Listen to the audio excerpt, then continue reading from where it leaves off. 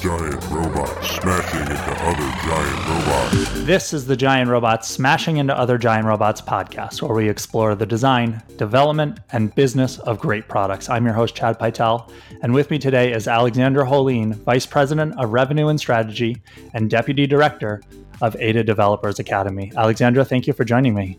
Thank you for having me. I'm excited. Let's start right off the bat with giving folks a brief overview of what Ada actually is. Yeah, I'd love to. Ada Developers Academy, we are this super unique nonprofit and I think well-functioning business that we're tuition-free 11-month software developing boot camp academy for women and gender expansive people. That may sound like some of the other sort of, boot camps you've seen out there, but we're completely different. We have this really cool intersection of education, social justice, equity, bringing money to the people that need money, sort of like, drive about us.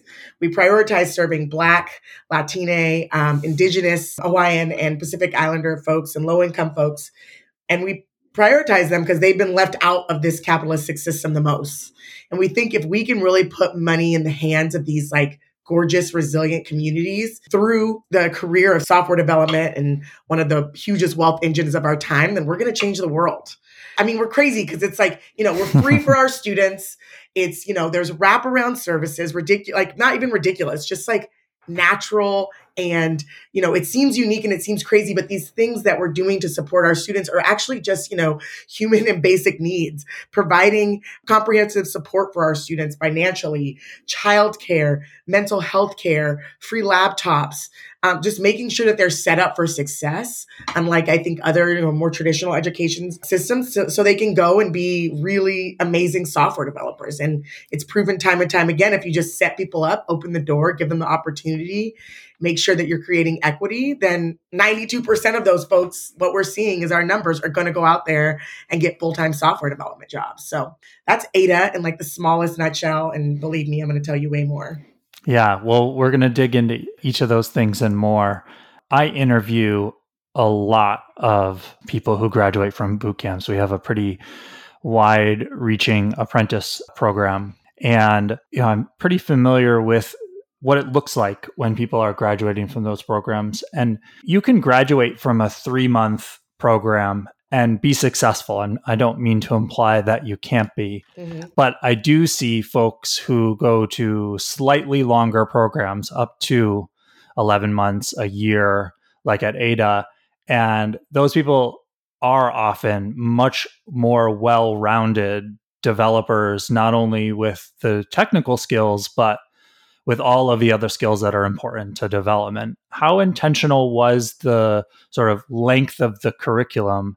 And was there a pressure early on to sort of get people into the market faster? Yeah, great question. I think that let me answer your first question, which is how intentional was it? It had to be at the forefront of what we wanted to do. And the reason why it had to be is that we were taking a group of people that had already been left out of the system. And we already knew that there were going to be steps that they had to take to get into, once they got into the tech industry, getting in and staying in was going to be harder than their counterparts, harder than, the white dude who, took apart a computer or Nintendo when they were in the 80s and growing up. And then because their dads were software engineers and then went on to college and knew they were going to be software engineers. So our founders, Scott Case and Elise Worthy, were so intentional in making sure that the technical bar and the technical merit of our students going into industry was not what they were going to have to worry about. That was not going to be the thing that kept them up at night. Thing of oh man, I don't know if I can do this because I don't understand it. That was not going to be it, because we knew there were going to be other things. We knew there were going to be people, mistaking you for the secretary. And these are examples that are all true. It's mistaking you for the secretary or the person that's the assistant or the executive assistant when they walk into the room, or that person that constantly misgenders you. We knew there were going to be other really big obstacles that they're going to have to overcome when walking into a very homogenous industry like the software development industry of the United States. We knew that that was going to be the big thing. So being intentional about the programming that we were going to offer our students, that 5.5 months, 9 to 5, intense programming that also concentrates on what I don't think a lot of boot camps really concentrate on, that CS fundamentals part of it, showing people that that is a part of the world. It's not the part of the world of the most entry level software engineers, but it is there, you know? So showing them that that's there, and then giving them that internship, giving them that on the job training that Ada does that no other boot camp does like we do, that sort of on the job training where you go in and you see what is that, you know, practice of what we learned in code look like in real time when you put it next to one of our sponsoring companies' tech stack. So it had to be really intentional. It was all like, I don't know if it was like, you know, yes, this has to be perfectly like this. Like, I think we've definitely iterated and made it better over the years, but making sure that the technical bar of our students was at the technical bar of everyone else was something that we really wanted to make sure that we hit on. So they didn't have to worry about. So retention was not that they couldn't, quote, hack it like everyone else, like the people say, like, you know, or they didn't have the aptitude. If the retention was all about, is the company creating a good enough environment for these folks to want to stay at that point? Yeah. What is the tech stack that you're teaching now? Yeah, we just switched. We talked about this for a little bit. We just switched from our beloved Ruby on Rails. We were Ruby on Rails for a very long time, but we just switched to Python, React, JavaScript, HTML, CSS is part of our curriculum. And yeah, that's it.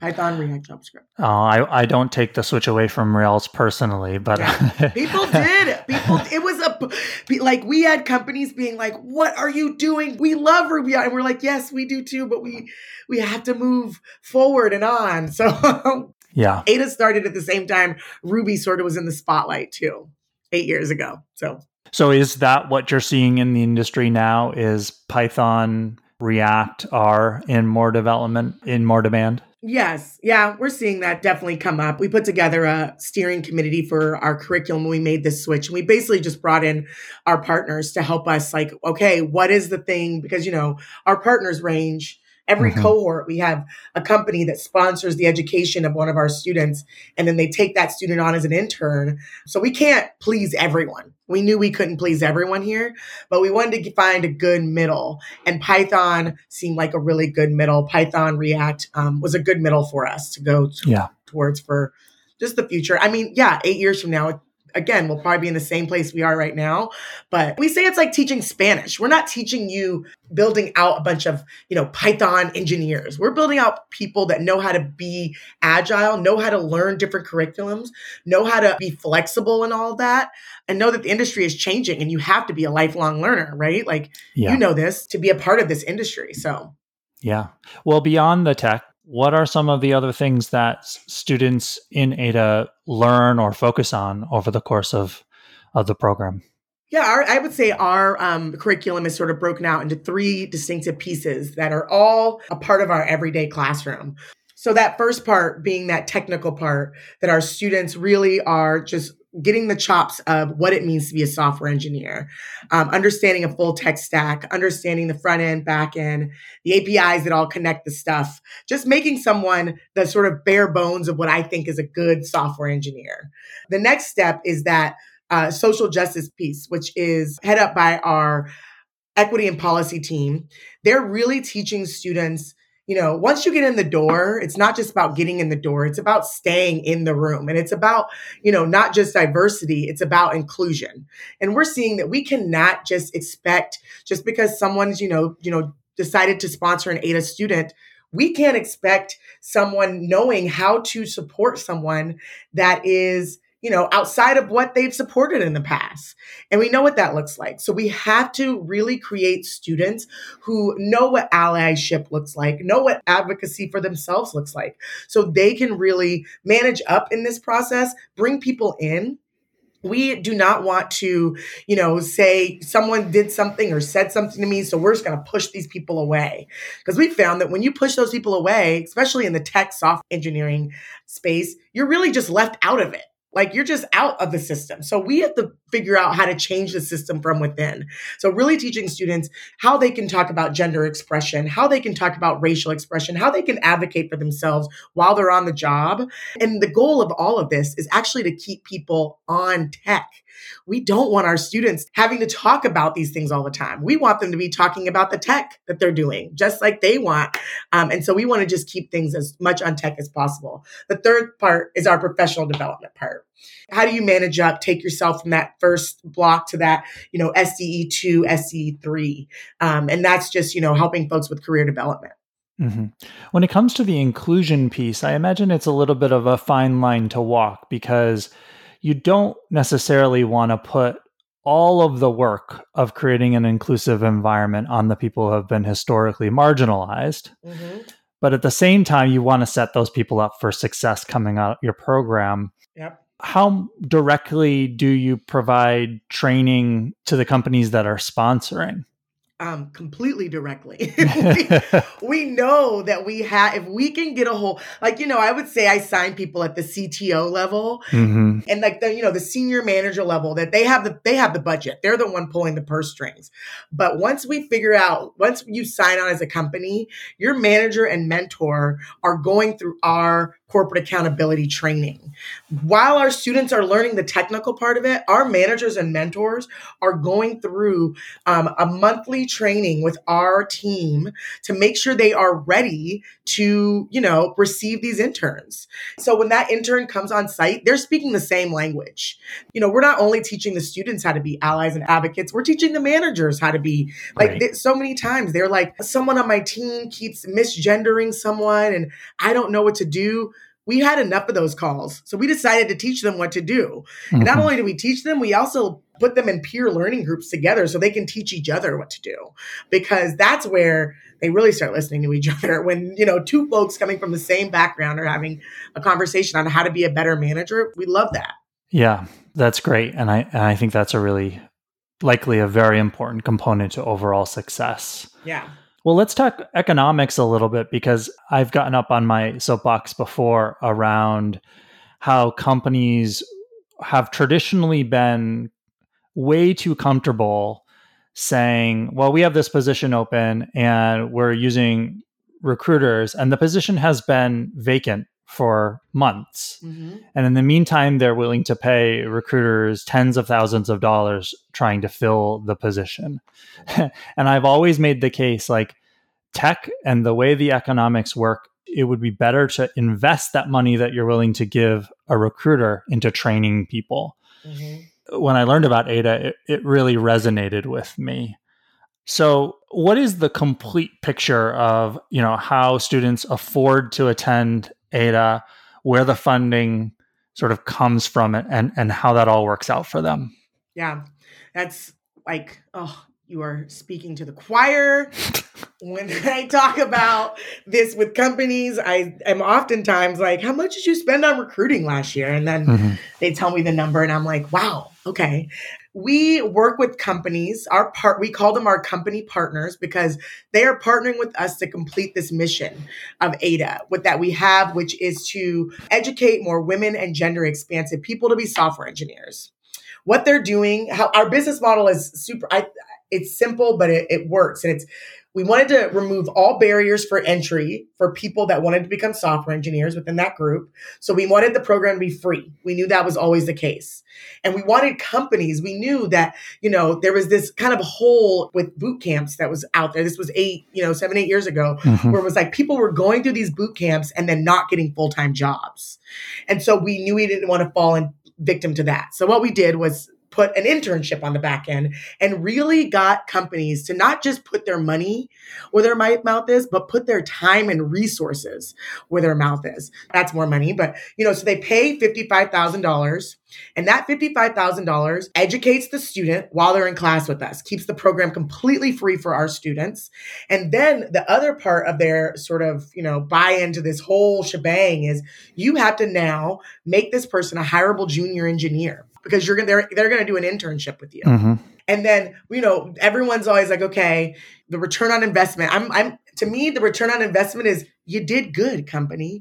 But also the return on investment for a lot of our company partners, I call it the icing on the cake because it is not a part of our model, is, 70% of them convert their students to full-time jobs. full-time FTE offers from these internships. We had a company they sponsored 6 interns, gave 6 offers, and then went on to do a hiring loop with our graduating cohort and gave another 23 offers. Wow. And this happens every 6 months.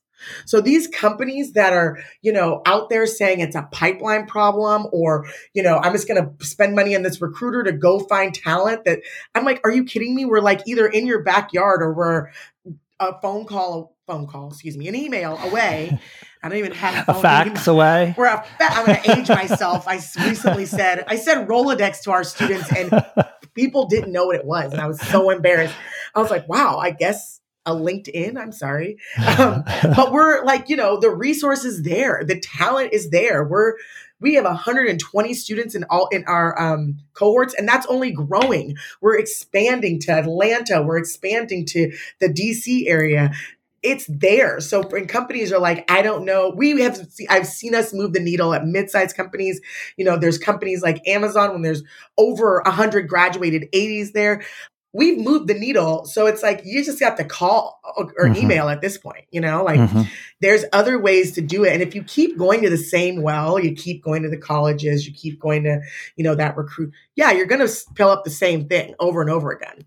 And we know 70% of jobs are received by you're networking with your friends and you're networking with your peers, right? And if something like 75% of the industry is like white dudes or just dudes in general, then we're just going to keep bringing in the same person. And it's not just, diversity for the right thing to do. It is the right thing to do. But it also is like you build a better product, period. That's just better product. Yeah, the different perspectives that people have, the different blind spots that people have. When you get rid of those, you build a better product. Yeah, and we're talking about building the future here. Like this is we have to include the other 50% of the population. So it's imperative. It's not necessary. It is imperative we get up to that. You're at 40% your company. We got to get up to 50%. We got to get a little bit more, and we got to make sure that 50% is diverse on all intersections of what diversity can mean. I wanted to tell you all about something I've been working on quietly for the past year or so, and that's Agency U. Agency U is a membership-based program where I work one-on-one with a small group of agency founders and leaders toward their business goals. We do one-on-one coaching sessions and also monthly group meetings. We start with goal setting, advice, and problem solving based on my experiences over the last 18 years of running Thoughtbot. As we progress as a group, we all get to know each other more, and many of the Agency U members are now working on client projects together and even referring work to each other. Whether you're struggling to grow an agency, taking it to the next level and having growing pains, or a solo founder who just needs someone to talk to, in my 18 years of leading and growing Thoughtbot, I've seen and learned from a lot of different situations, and I'd be happy to work with you. Learn more and sign up today at thoughtbot.com/agency-u. That's AGENCY, the letter U. So you mentioned, the companies pay to sponsor individual students. You also mentioned earlier in the conversation that you provide things like childcare. So is the pooled resources of all of those sponsorships also going to pay for those additional benefits while in the program? Or is the money, do you have other source of funds? Yeah. We are still very much so a nonprofit. We have a good amount of philanthropic dollars coming our way. And it's individual donors. I would say one of our biggest clumps of donors, our biggest group of people that donate to ADA are our alumni. They come out with 160% salary change, and they are the first people to see the value in giving back to ADA. We also have some major donors out there. We just got a pretty large expansion grant from the Pivotal folks, which is Melinda Gates, French Gates, Mackenzie Bezos, and the Schusterman Foundation. They invested $10 million in helping us expand. That expansion is just like, the expansion to serve more students. Wraparound services mostly comes from philanthropic dollars. So donating to what we do, donating to keep our program equitable equitable is always very much needed because about 10% of our budget is all philanthropic dollars. And that's covering those wraparound services, barriers to entry. Is healthcare one of the wraparound No, services that you provide? If the U.S. government gets it right, then I'm sure after they get it right, we'll follow suit.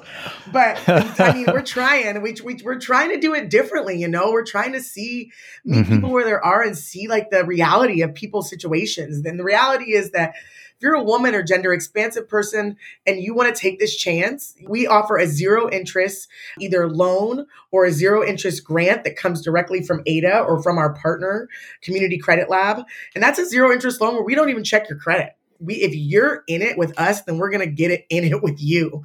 So this zero interest loan, and that zero interest loan just gets recycled back to serve more people. So that zero interest loan is while you're in class for that 5.5 months, you're going to need still some money coming in. So we make sure you still have money coming in. The stipend hits when you get to internship. So from that $55,000, about 17 goes directly to the student, their stipend while they're interning. Also, we give a childcare stipend. We're looking for a childcare partner out there because we really want to be able to make this more of a national program, but we're looking for that out there. But we give that stipend out to folks so they can pay for daycare or whatever they may need so they can actually come to the program. We have a laptop program where, you need a Mac to come to ADA. Everyone can't afford a Mac. We take donated Macs from companies that, companies sometimes, I think it's a 2-year life cycle or 2-year life cycle for their Mac. So we can use it for another couple of years. So we take donations from Macs, and we also have a fund that we fund every year so people can buy a Mac. And my favorite, and I think one of the most needed things is we partner with Better Health and offer our students free therapy while they're in classroom and while they're in their internship and a little bit after that as well. The free therapy was just, we're in a pandemic and it's hit women hard. It's hit gender expansive folks hard, parents, brown folks. It's hit people hard. And so we're like, hey, why don't we, while you're in a pandemic, send you through the most rigorous part of your life? And so that making sure we were supporting people all around was really important to us. And it did nothing but create success for us. Like this did not make a deficit in our bottom line. This actually created more success for us. We saw when we did this, we got more people graduating. We get more people donating back. We get more people paying back their loans faster. So it just does nothing for the community but make it better and stronger. So we're going to continue to do it. It's going to continue to always be a part of who we are at ADA, but the wraparound services are the key to the success. That's fantastic. So you mentioned you're expanding. Where is the original location? Seattle. We are a Seattle-based school. And you're expanding to Atlanta and DC, you mentioned? Yeah. We first went digital because... Well, that's what I was going to ask is how have you dealt with the pandemic with a primarily in-person model previously? And then how has that affected your expansion plans? Yeah. The pandemic... it was shitty and just horrible on so many ways. Yeah. And it also, out of a lot of, shitty and horrible times, it creates a lot of innovation. And that's what it did. Our leadership team is a group of brown parents, and they went to work immediately. Like we switched from being a in-person classroom where there's a lunch club and a push-up club and there's hugs everywhere, and to being a 100% online program in 3 days with systems, and companies were coming to us saying, how are you creating community in this time? So we did it very quickly. It taught us that we can educate people digitally. So the first thing we decided to do is we've got our digital cohort up and running. So there's, still I would say in quotes, our Seattle cohort and digital cohort. But digital cohort basically means you're partnering with a company that is fully digital and they have they're not attached to anything geographically. And that helped us expand to Atlanta because it helped us jump over the hurdle of we have to go get a brick and mortar. We have to set up this brick and mortar. Instead, we just decided to educate people still digitally. If you're in an Atlanta cohort, you're still having your education 100% online, and your internship is going to be in person with an Atlanta-based tech company. So you might be butt in seat in Atlanta later on, but we can educate you digitally. So we didn't have to slow this down. We saw the need, just the amount of women that lost their jobs in the pandemic, we were completely energized by the fact that we can do this. We have people that believe in us. They're giving us money. They're funding this. We can do it. So we went for it. And Atlanta's the first campus. We already have staff there. We already have a campus director on point there. And then the next expansion will be to the DC area. And we're excited to do the same thing, and educate them digitally, because that's what we've been doing for the last 2 years and we're good at it. And find butt and seat partnerships in DC, because that's how we can really make sure we have good programming that we know we can do, and then give them to the sponsoring companies to complete their programming with the internship. So where are the sort of current limits of growth for you then? Current limits for growth. I mean, we've been such a Seattle-based place. Mm-hmm. And COVID pushed us into that national arena. So, not a lot of people outside of our geography know who we are. Pacific Northwest was our sweet spot, because people used to have to move to Seattle to be a part of ADA. So we got a lot of Californians, we got a lot of Oregons, Montana, Idaho, some Floridians, because Florida knows we have a very huge population of Floridians. I don't know how they know, but they know. Our thing is, how do we get the ADA Developers Academy name and model out to the rest of the country, so they know that we are here and we're an option for them if they want to become a software engineer. And right now, it sounds like you have your sights just set on the United States, not internationally. Not international. I always joke about an ADA at sea, but we'll see. I mean, I give it give me 10, 20 years to get that spun up, but I would just love to, but it's going to be, we're looking at, over the next 5 years, there'll be 5 markets in ADA. By 2025, we're hoping to educate 10,000 women and gender expansive people. We just graduated a class of 72 last Thursday. And, we just admitted another class of 120 that starts in March. So we're chugging. But right now it's Seattle, digital, Atlanta, DC. I imagine there'll be a southern region and then probably a Midwest region coming after that. So, and then you have the purely digital cohort too?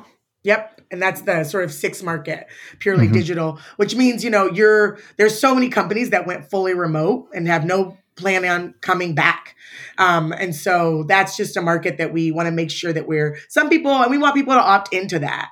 That's for some people who want to be fully remote forever. Some people are seeing that they need some sort of community while doing this work. And so they want to have a butt and seat internship, and there's every which way in between. So we'll figure it out as we move through this pandemic, like the rest of the folks. Yeah.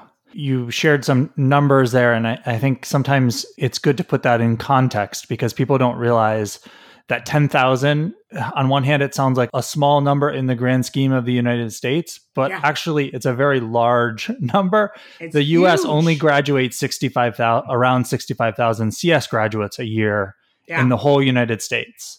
Yep. So just to put that in context for people. I mean, I looked at the numbers for I'm in Seattle, and I'll just say there's a college here, a large college here in Seattle, and they graduated 300 CS folks last year, and 20% of them were women. And we graduated in 6 months, 72 women and gender expansive. And our focus is brown folks, low socioeconomic folks. So you could just imagine underneath that umbrella of women, even under that, the diversity that you see. We're getting up there with some of our colleges, and we're doing this every 6 months. Yeah. And so, and it's a powerful model. It's a reason why I've been here for 6 years. It's a reason why I get really excited talking about this program. I don't know if you can tell, but I get really excited talking about it, because once people get in, they love being a part of our programming. They love being a partner with us. And it's a cool place to be. It just feels like a transformative place right now. And I think that we can really make a difference. Yeah, your excitement and I'm a big believer in the opportunity. Your excitement is clear when you're talking about it. How did you get into this work? Yeah, I was in recruiting before I did technical recruiting, contractor for a few different places. And I just saw the amount, and I came from a working class. My family's from the deep South in Louisiana. And the average income from the town I'm from is $26,000. And that was my reality. And then when I started technical recruiting, it was insane. Mm-hmm. The amount of wealth that was a part of this, like this churn, the going to these colleges, early recruiting, paying people $6,000 a month, paying them a living stipend, making sure they had a plane ticket home, hot air balloons, tours of like people's, these millionaires' houses. I was like, holy crap, like this has to be more readily available. And I, again, having two working class Black parents, they didn't even know what software development was. Yeah. We didn't even know that was a possibility. My dad was like, we're getting a computer because he wanted to be like, on the forefront. And we got that clear Mac that was like a purple color. We had that purple one, and my dad was like, we've won. But, still there was kids in my school and in my college that had been around computers their whole lives. Their schools had programming and things. So they just had that extra step. My opportunity to see in was the recruiting. And after that, I was like, okay, where do I find the intersection of this and what I want to do, which is, making sure that Black folks have money. That is to be crude about it. If we work and live in a capitalistic society, then I want us to have some coins to play. And that is where I found Ada. And that's where I found this. I love having this place. I just get to be a part of this place where I just get to open doors or show people a door. They can open it themselves and go through. And just, that's the amazing part of me. A part of this all is watching people change their lives, buy their grandparents' homes, pay off their student debt, get a divorce, anything they want to do, but to have the agency to do it in this world we live in and society we in it, that's all I care about is that agency. So. Yeah, I was very privileged to be exposed to computers really early on and get to experience that spark of, I love this. This is what I want to do. And I talked to so many people who just never had that opportunity to discover that was even a thing that they could do, let alone love. Yeah. It's just incredible when I meet someone, who's like a plumber, and then they somehow get that exposure to computers or technology, and you see that spark go off for them, and it's amazing. It's so cool. It's one of my favorite, our admissions process is pretty rigorous. Yeah, I think the average, it's like a 15 or 20%, depending on the cohort, admissions process. And to hear how obsessed these airline stewardess or hairdressers or mothers are obsessed with coding, I'm like, yes. Or these folks who were like, oh, we had this woman who, she was an immigrant from, she fled Israel and she came to the US. And she's like, the only thing she knew about coding before she started was she had one time saw someone with two screens in a movie.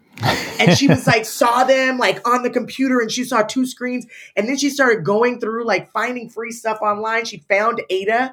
And this person's sitting in front of me talking about how geek they are about arrays and loops. And I'm like, yes, this is amazing. Yeah. And to watch that person graduate less than a year later with just the salary that she got from Microsoft and just the feeling that she felt when she got to call home and say hey, I'm a software engineer now. I was like, all day. I could all day. That's the gravy for this.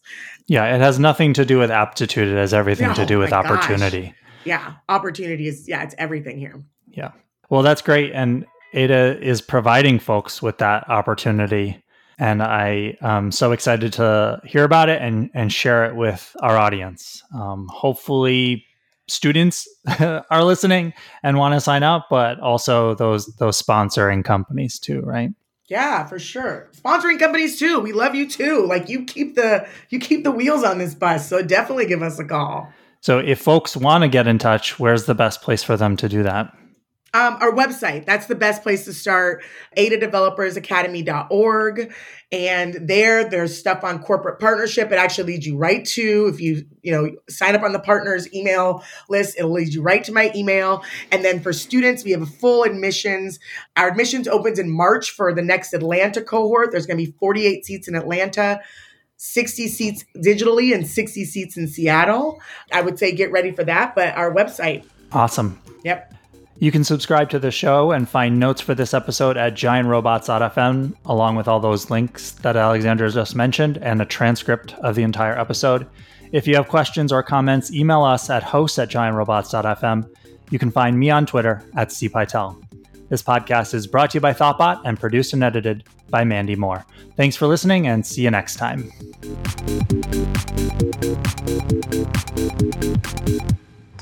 This podcast was brought to you by Thoughtbot. Thoughtbot is your expert design and development partner. Let's make your product and team a success.